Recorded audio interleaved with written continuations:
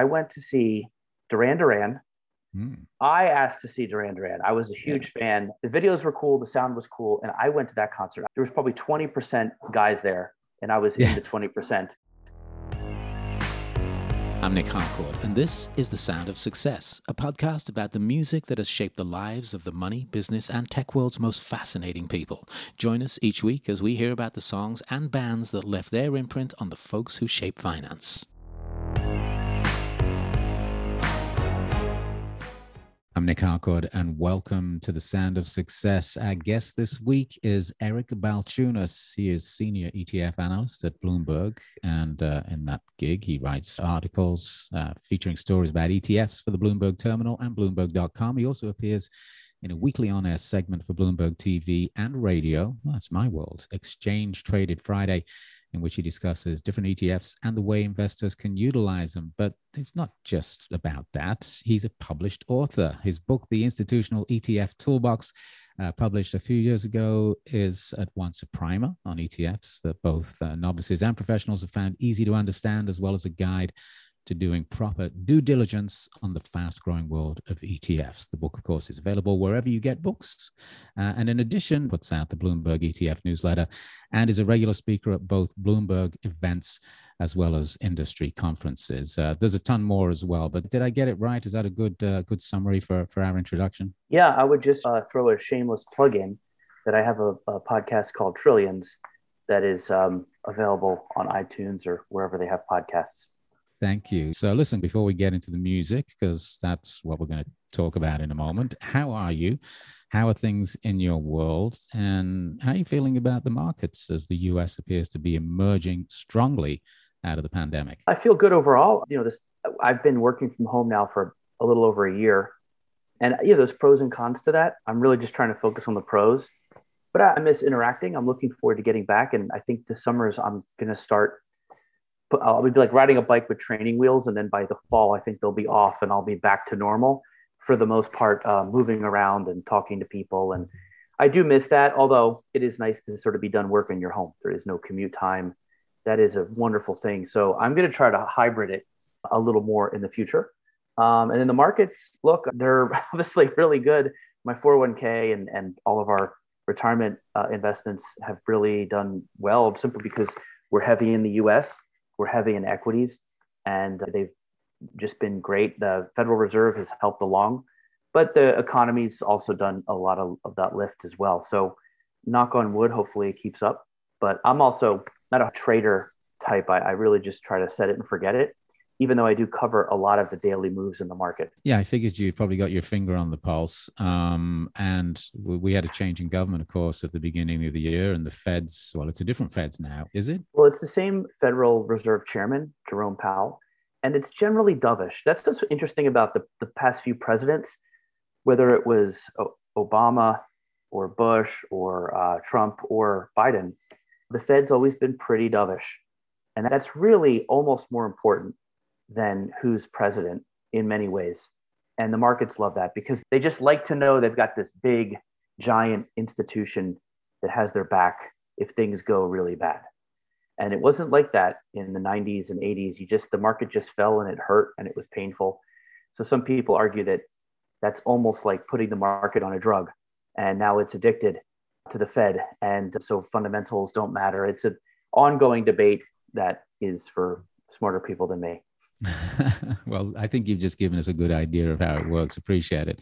How are you? I mean, after working for a year from home, and where are you? What else have you been able to catch up on in the last year, with the fact that obviously when you leave the office, you walk into the living room or the kitchen or something like that? How's it been for you? So the two things that stand out in the pandemic were, one, just working with my oldest son on getting some sports skills going, because he hadn't played sports. He's 10.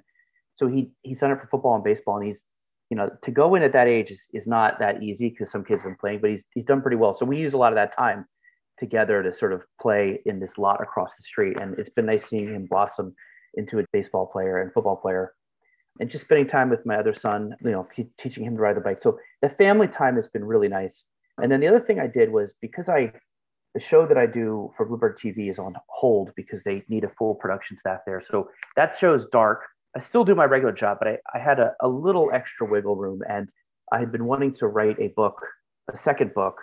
And so I was able to use the opportunity of the pandemic and a lot of that home time to actually just generate this book. And I just handed the first manuscript last week. So I feel like 20 pounds later. It was hellish there for a while. Now I'm feeling much better. What's the book about? So it's a book called The Bogle Effect, and it's about Jack Bogle, who founded Vanguard.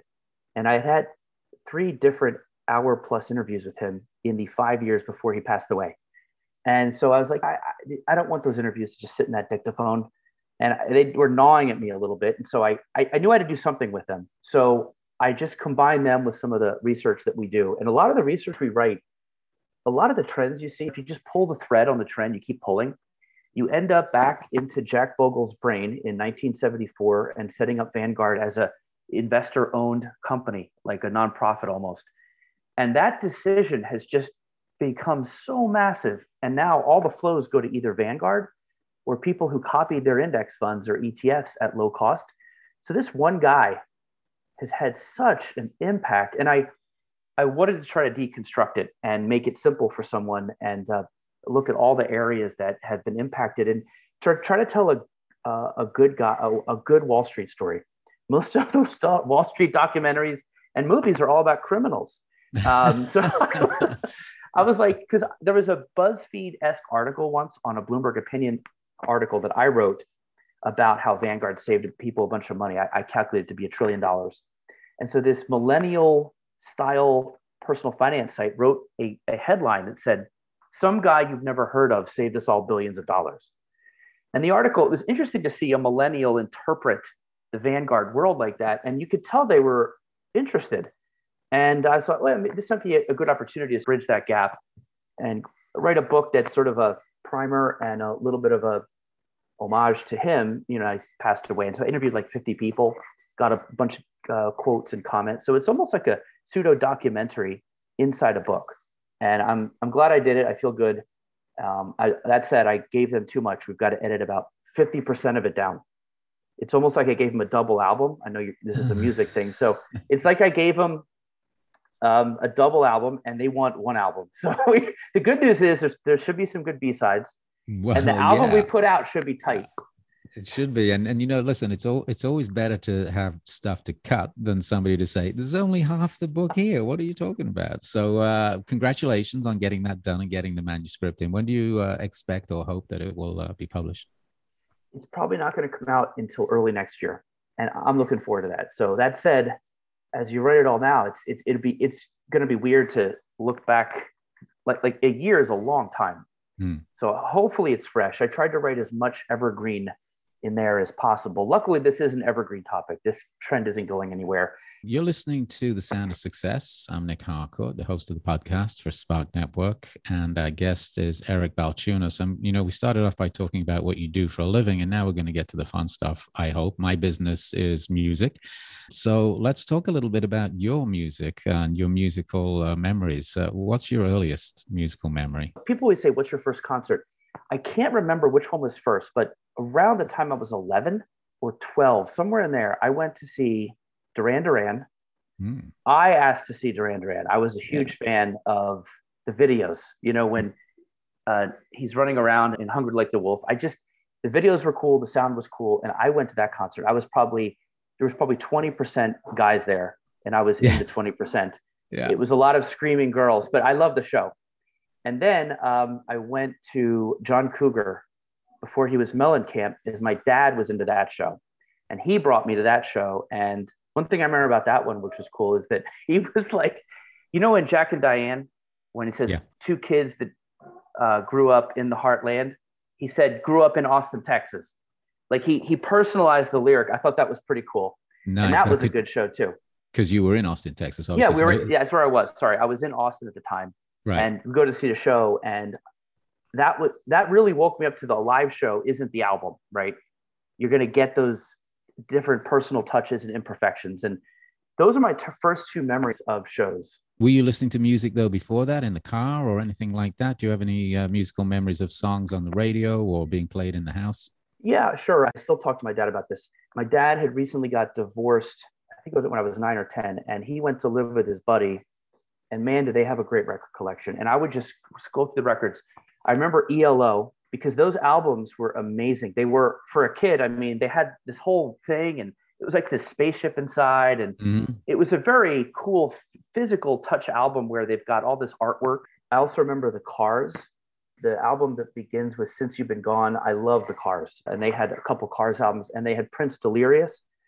And I remember listening to that right before Purple Rain came out. And then obviously they exploded then, but they were pretty good on their music. They had a lot of good, they had Bruce Springsteen. So I got a good education on good music early from my dad. And I do remember once he was like, he would put in Jimi Hendrix. I forget which one, the one with the three of them are on there and they're all three right there. And it's got Foxy Lady and Purple Haze. And he played that a lot. And I thought that was pretty good album. So I guess I picked up on this, but then I went into pop.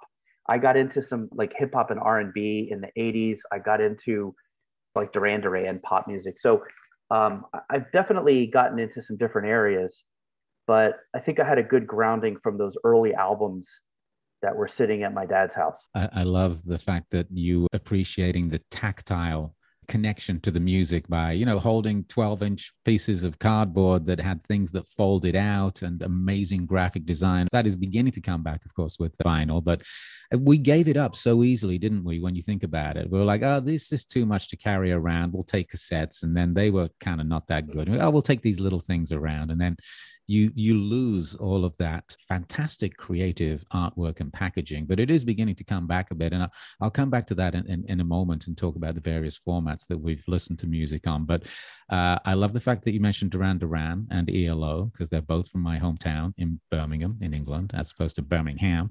Yeah, man, Duran. I mean, they had all those hot women in their videos, and if you're 12 or I don't, maybe a couple of years older than you, maybe 20, and you're looking at those videos, you're like, I want to be in that group. Yeah, Duran also had an artistic touch. This was not the typical boy band, in my opinion. They were trying to do something that was creative and artistic. They had minor chords in their songs. They weren't just total fluff, in my opinion. And they had something that sounded somewhat postmodern. If you're in 85, Duran sounds like the Reflex. You don't even know what the words are about. It doesn't even make any sense. And I kind of like that. I like to be a little confused at first. Right. So that I was drawn to them for that reason too. And then, but yeah, at the show, when they showed the bass, I think his name's John Taylor, the girls would scream at different levels depending on who they showed. Sure. The one guy, they barely screamed for it. I felt bad for him. Who was the guy they didn't scream for? It was the lead guitarist. I think he was a little on the shorter side. I think that was Andy Taylor, who's I think that's it. Yeah. No relation to John Taylor. John Taylor got the most. Yeah. Which I thought was interesting too, because I was like, shouldn't the lead singer get the most? But anyway, This is so random, but very vivid memory though. I will never forget that show. Do you remember the first album you bought with your own money? Oh, that's a good one. My guess, it was probably a movie soundtrack. I remember going to the movies a lot in the 80s. It was probably something like Rocky or Beverly Hills Cop or something like that. But I can't specifically remember the first album I bought with my own money. That said, once I started buying albums, I got into it. I was pretty obsessed, especially starting at about 17, 18 through kids. When I had kids, it became a little harder to pursue. I've been trying to get back into music lately, but I had a good 15-year run where I was really into it. And I was lucky because right when I got really into music, right around high school is when it was like 90, 91. And that's when, grunge hit and the music got really good. A lot of creative, emotive performers started coming up at that time. And I feel lucky that I was able to get into that. I had that love of music right at that time. So did you really sort of come of age with the Gen X bands? Are you Generation X? Is that your demo? Obviously, alternative rock, as it was known at the time, just blew up in the early 90s, coming out of Seattle and Nirvana, of course. But so much other stuff in the 90s. Name some of the other artists that you were into back then. So I remember being in Maryland and I was into real pop stuff like Milli Vanilli, Keith Sweat, a lot of R&B, Belle Biv DeVoe. But then when I moved to Tennessee, I had a tougher time in high school. And this is before Nirvana. The radio station in Tennessee, let's say it goes from 88 to 106. From 92 to 105 is all country. But before early, like number 90 was the Vanderbilt College Station. And my God, did I lock into some good music there. I got into Nine Inch Nails and into the Pixies. Then I was starting to watch Dave Kendall's 120 Minutes on MTV, which, Sure. and then I would start to go to Rolling Stone and look at the Charts. top college albums, and I just start buying them. And then my whole life changed with Pixies Doolittle. That album I got, this is pre Nirvana. At first, I didn't know what the hell was going on. Again, I like to be confused at first, but by listen number 5 or 6, I was like, oh my God, this just blew my mind. And then when Nirvana hit, that was a whole thing. And then Nine Inch Nails, and then all this stuff, The Cure. So I was into a lot of those underground bands. Nirvana just simply was the catalyst that blew it all up. But there was a lot of kindling set for that whole movement in that college rock, 88 maybe to 91. There was a lot going on there too. But I would say those are the bands that I was really attracted to. And then obviously getting into some of the more standard grunge bands at the time as well. But I was not like, oh, I heard Pearl Jam Alive and I was into it. I was definitely a little more deep into it way before that. Yeah, it's interesting. 88 was when, I think it was 89 actually, when I got into radio. And I was working in a small market commercial radio station in Woodstock, New York at the time. I was very fortunate that, I was a warm body whose hands and legs worked for $5 an hour on an overnight shift. But I remember the college stations were driving the new music. The college stations were the people who were exposing new music. And I've been fortunate to have a career in public broadcasting since then as well. And it seems that college stations, public stations are the ones that even now will still take chances, as radio in general has just become so homogenized. I mean, we have obviously other options now with satellite and internet and all that. Where do you listen to music yourself these days? How do you discover music? It's funny, 103.3 is the Princeton radio station. I still listen to it.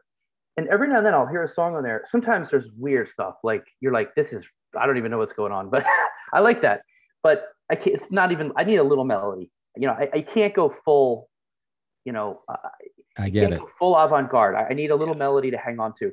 Sure. But I'll get a good DJ on there sometimes, and I'll sit in the car and wait for them to go over who they just played. I'll still do that occasionally, but that's rare. Mostly what I do now is YouTube has a very good algorithm. So I'll find something that I like, and then I'll just type it into YouTube, and then I'll start surfing around on the right-hand side. The algo is very good. I don't use Spotify. I like to own my music. So I know people swear by it. So I'll just pick some stuff that I like, and I'll sort of discover some new bands that way, or at least a couple new songs. And then I'll just make this nice shuffle for like each like quarter of some of the new music I like. But I do like to have a refreshing bunch of new music because there's something inspiring about it. And when you like a new song, it's nothing like it, rather than going and just living in the same songs from the past. That said, I still have a definite regular consumption of Radiohead. I went through a huge phase of them. I still like them. Bob Dylan, I discovered Bob Dylan late, but his catalog is unbelievable. Especially you're like, how he did this when he was like 22. What's going on here? And so there's a lot of bands who have like hundreds of songs that I will sometimes work into some mixes, but I try to freshen it up. And those are some of the ways. And I have this guy who lives in Toronto, who's the brother of my friend from college, and he's always got his nose into stuff. So he sends me some stuff too, and that helps. And almost everything he sends me is gold. Do you have Spotify or any streaming services? I don't. You don't? I'm thinking of getting them. I like to have the music downloaded. So if it's like on my iWatch or whatever, if I jog, or I just don't want to have to rely on the internet. But that said, I should do it. I have a friend who said you'll love it. So I may do it soon, but I don't know. I'm pretty happy. I just can turn on YouTube while I'm working or whatever. That's free. I think streaming services are, obviously stealing money out of the pockets of artists, but they're also helping expose a lot of music that people have never heard before. Obviously, if you've got 70 years worth of music on a streaming service, I know that for younger people, it's where they discover music, whether it's Radiohead from the 90s or their favorite new band today, or even something from the 50s. I feel like it's a really good tool for that, but I understand people's reluctance to use it from the point of view of bands getting paid. I don't know if you know Bandcamp. Bandcamp is bandcamp.com. And this is for our listeners as well. If you want to support independent musicians, pretty much every band that's independent has their music up on Bandcamp. They have a page. You can download it. They get the money. And in many cases, they'll also offer CDs and much more vinyl now. And you can support independent artists directly through that, but which is something that I do personally. But I also use Spotify to discover music. And again, for our listeners, as well as you, Eric, I have Spark Spotify playlist, which is called Spark Radio, new music, new artists. And every week I put 5 to 10 new songs on it. So I just thought I'd throw that out to everybody. But back to you and your music. If I ask you to think back on favorite artists and how their music affects you. So let's say, for example, you're in the mood to dance. What are you going to listen to? Probably 80s or maybe some hip hop. 80s were a fun decade. I do like hip hop. I tend to like a little bit of the older stuff, 80s, 90s. Some of the new stuff's okay. I like I just tried harder in the lyrics and the rhyming back then, but that's just, I don't know. So I guess that's what I would do. I would probably turn on some kind of 80s party mix. 80s also, I think my kids respond to pretty well too. It's just very, fun music, but I'm not a huge dancer guy. You don't dance when nobody's looking. Come on. I sing when nobody's looking. Uh-huh. Yeah. It is interesting though that parents and kids and even grandkids today can like the same music. That is just so different from when I was growing up, when I hated my dad's music, my dad hated my music. But it's a few years ago. Well, I should say mostly like my 10-year-old, especially as he's emerging and becoming his own person, he'll say in the car, "This is boomer music." And I'm like, he calls basically anything older than like 7th grade is a boomer at this point. But I'm like, boomer, I'm Gen X. We were the original boomer fighters. Yeah. So I think it's funny that he equates me with boomers. But that said, sometimes I do have Dylan on. I'm like, okay, fair. Mm-hmm. But he likes sort of hip hop, basically. I can tell he's already getting into that. So I could say there is a gap between our music. But once in a while, we'll have a song we both like. This song, The Weeknd, who did the Super Bowl, I was like, oh, this is probably just horrible. He asked me to play one of the songs when I was in the car. That's one song I was like, I actually bought it because it was so good. And we both listened to that. So occasionally I'll actually get something from him that's pretty good. But that's rare. Mostly I have my music, he has his. Music can suit various moods of what we're going through. As I said to you, what makes you want to dance? Is there an album or an artist that you go to when you're feeling perhaps a little melancholy, or when you maybe on your own and you want to sit down and maybe listen to some lyrics? Yeah, I mean, I tend to like somewhat depressing music. It actually makes me feel better. It's weird. And also, the more depressing, emotive artists tend to be the deeper thinkers. Sure. And the more textured music. So that's why I'm a big fan of Radiohead. I also like bands like Grizzly Bear, Fleet Foxes, or someone like Elliott Smith. I find that he was like basically a one of a kind, and I'll still listen to his stuff if I'm, if I, kind of want to, somebody sadder than me. No, I mean, yeah, he's really good though. But again, what I really like about all the people I just mentioned was just how unique they are. I mean, they have a voice, and it's almost like you can't even cover them. It's that unique. And so those are some of the artists I look to. And then there's this guy, Goth Babe. I don't know if you've heard of him, but I found him on YouTube, and he's a guy who just records songs in his van and travels around the West Coast. And I can't believe how good it is. It sounds like it's like a goth band, but it's actually, I don't know what you'd call it, like indie pop, but yet with a West Coast surf and snowboard vibe. You just invented a new category there. Well done. Thank you. So yeah, lately I've been stumbling into more novel, unique acts, but yeah, I've still got my core from back in the day. But yeah, all of those bands I mentioned definitely heavy on the minor chords, right? And the lyrics that might not be direct. Do you have an artist that you've liked from whether it was recently or back when you were a teenager, or just an artist that you love that nobody else did, or an artist that you thought was amazing and would be huge but never quite made it, but you still pull out their records every now and then? Going back to that 90s, pre-90s Vanderbilt Station, one of the first bands I discovered was Afghan Wigs. Oh, yeah. I don't know if you know who they are, but that guy, I think his name's Greg Dooley. He has such a good voice. I thought they would be bigger. Like, that's one of those bands that probably deserve to break as big as Nirvana. Maybe not Nirvana, but some of those bands. I'm surprised they weren't bigger. That just comes to mind. Cat Power is another one. I guess she's pretty big, but she is amazing. And sometimes I'll hear Cat Power and I'll be like, how is Taylor Swift so popular when you've got like the differential? I'm fine. Taylor Swift is great. but the differential sometimes between a Taylor Swift and a Cat Power or a Sharon Van Etten, I'm like, there are some really good female singers that I feel like get so overshadowed. Then again, those people are definitely have enough money to do this for Oh, a sure. living, so they have some success. Yeah. But those, I guess, would be some examples. Another band that I really loved back in the day that like hardly anybody knows is Archers of Loaf. Sure. You know them? Yeah. They're amazing. And then that guy does some other work with other bands. Really unique sound, but I saw them and they never got popular, and they're really good. Unique sound, not for everybody though. The good thing about those bands though is you can go see them in a small venue. True that. And I'm just looking up now. I remember Archers of Love because I was in alternative radio back in the early 90s. So all these bands that you're mentioning, and even the more recent ones, I've probably played on the radio. They were out of Chapel Hill, Yep, North Carolina. North Carolina back in the early 90s. Broke up in 1998, but they did leave some great albums. And Afghan Wigs is a great call, by the way. Do you have a recent discovery that you'd like to share with us for our Sounds of Success playlist that's going to be on Spotify?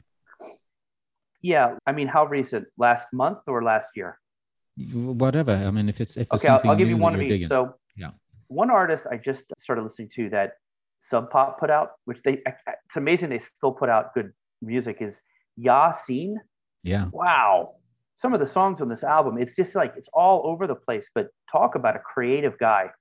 That album it's very an interesting album. It's not for everybody, but it's very good. Now, an album that I find is probably more accessible, or a band that I discovered, is Lord Huron. Yes. Do you know Out of them? LA. Yeah. Yeah, they are good. Every time I listen to them, I feel like I'm in a stagecoach, like pioneering out in the West. And I don't know, I love that feeling. And it's a good rockabilly kind of sound, but with there's enough minor chord in it to make it not cheesy and not just country rock. It's a really good band, and everything they put out is quality. So those would be two in the past. Like one was very recent, and one was say in the last year or so. Yeah, Sub Pop, for those who don't know, is the independent label out of Seattle that started they started the whole Seattle scene really by signing all those bands way early, and they're still going, as you said. The artist you talk about, Yatsin, is really interesting. I'd like to just tell our listeners a little bit more about him. It's Ya, one word, Y-A, and then Scene is T-S-E-E-N, and he's actually an indigenous artist out of Alaska who paints and acts and does all sorts of other things as well. And he's managed to get Portugal the Man to help out on a single that's out there right now. So if you're a fan of that band. That song, which is called Knives, yeah, is unbelievable. It reminds me, it's as good as anything as like MGMT or Arcade Fire's ever done. Yeah, that said, that song isn't replicated through the album. Then he goes into some like almost like trip hop. Then he does something that sounds like almost like auto-tuned romance pop. It's really interesting. The guy's just goes from genre to genre. But that song Knives, I think, is probably the standout. I like it. I just tweeted about it last weekend. Nice. Yeah, it's fantastic. You should listen to my radio sometime. I'm telling you, I think you're gonna dig it. We have some overlap. I'm sending you a link right after this. Yeah, there's some great music. I've really enjoyed your choices here. Do you have a guilty pleasure musically? Now, mine, because I come from Birmingham and grew up at the same time, mine is Duran Duran. That's my guilty pleasure. What's yours? Yeah. Well, I guess I would join you in that one, but like trying to think of a guilty pleasure, like you know what comes to mind that I always thought is the Bee Gees. Now, there's two levels of Bee Gees. There's the disco Bee Gees, but damn, is that melodic stuff, especially if you're just feeling good. Some of those nice disco songs are just very good. They're very well produced. But then if you go further back, early Bee Gees, they were like Elliott Smith sad. They put out that song, I Started a Joke, that caused the whole world laughing. And they were this sort of folky, sad band, and they were amazing. They're almost a little Neil Youngish. So the Bee Gees to me are underrated, both the way they got known for staying alive, even though I think some of that's okay, and then the pre-Bee Gees. So, but if I said I listened to Bee Gees, I think that would be like, I would lose street cred. I don't know. I don't know. I think we all didn't want to talk about liking the Bee Gees in the 90s, for example.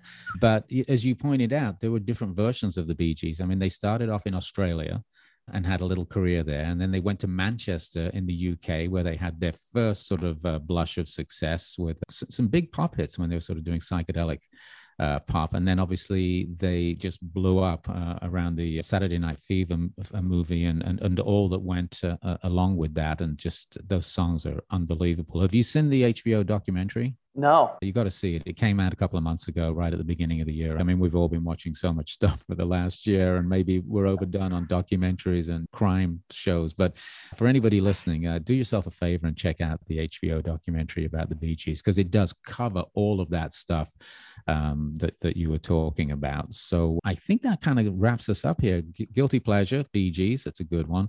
How are you feeling right now? I always like to ask at the end of the interview. I sat down with somebody for half an hour and we've had a conversation. We've sort of broken digital bread. How do you feel after our little chat here? It's good. You know, you make me miss just hanging out with people who talking music. I used to do this a lot when I lived in Manhattan in the late 90s. You know, we would just sit there and like go to the record store, you know, talk about the latest Pavement album or whatever. And I miss it. I actually interned at Virgin Records. That was my first job. I was almost going to go into the music business. I got a lot of good CDs from there. A lot of bad ones too, but yeah, I just grabbed whatever they had. So I was like, well, that's good. Oh, that's awful.